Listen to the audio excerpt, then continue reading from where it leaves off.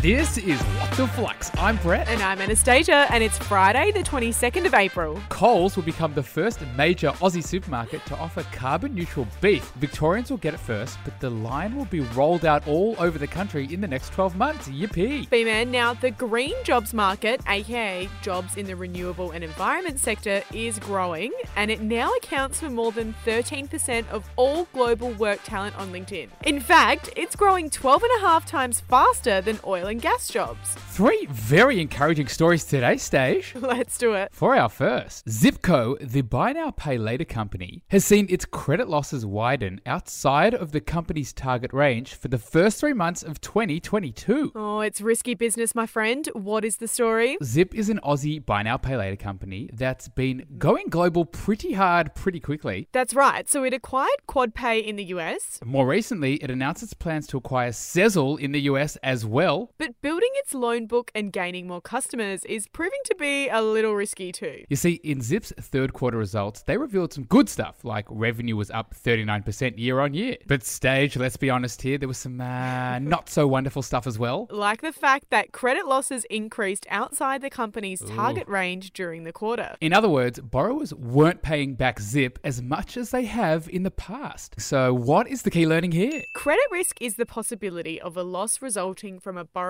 failure to repay back a loan. And importantly, Stage, this credit risk can increase as inflation increases as well. So here's how it works. When inflation increases, the cost of living increases too. And that's what's happening right now. Milk prices up, bread prices up, chocolate Easter bunnies. Were they always so expensive?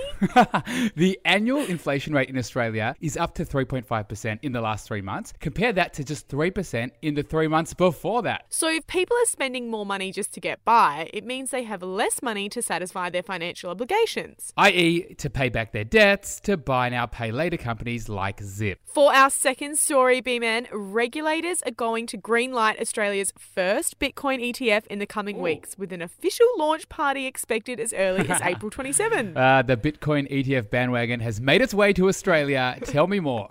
So, quick recap, exchange-traded funds, aka ETFs, are funds with exposure to many different stocks. Now, last year, BetaShares, an Aussie provider of ETFs, they got the all clear to launch a crypto ETF. It had investments in companies that were in the crypto economy, like Coinbase, but no exposure to actual crypto itself. But steady on, Stage, because things are changing. Aussies will soon be able to invest in an actual Bitcoin ETF with direct exposure to digital assets. That's thanks to an Aussie fund manager named Cosmos Asset Management. Cosmos is investing in a Toronto-listed Bitcoin ETF fund with assets of around $1.3 billion.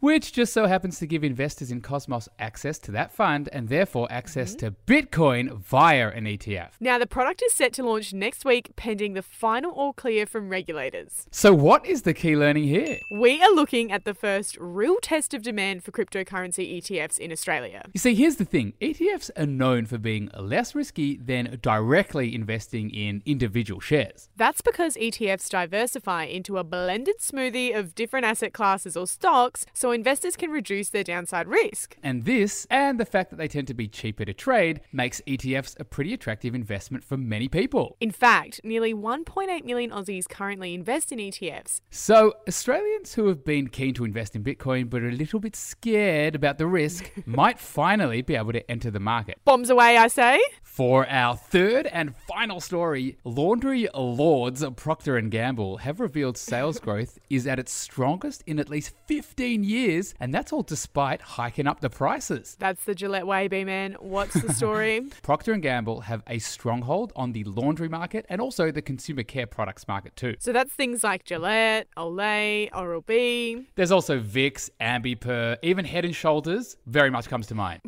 Now, sales in P&G's fabric and home care unit went up 7% in its third quarter as consumers stocked up on detergents and surface cleaning products during the Omicron wave early in the year. And Procter & Gamble has just raised its full year forecast thanks to some strong consumer demand. They've said, we reckon we're going to perform even better than we initially anticipated. Sales growth is at its strongest in at least 15 years. And the most interesting part about that, prices are also at their highest too. Now, P&G reckon they'll keep an eye on any change in consumer behaviour. I.e., if consumers start to get tired of higher prices and switch to cheaper alternatives. But for now, things are coming along ambi-perfectly. I like it. So what is the key learning here? Unlike companies in the consumer discretionary space, those companies in the consumer staples space can afford to raise prices in times of economic uncertainty. Now, Anastasia, yesterday we spoke about how consumer discretionary products are things that are the nice to haves. Like new clothes or streaming services. But consumer staples are the essentials, like hygiene products. And because these products are necessities, companies that make them can raise prices,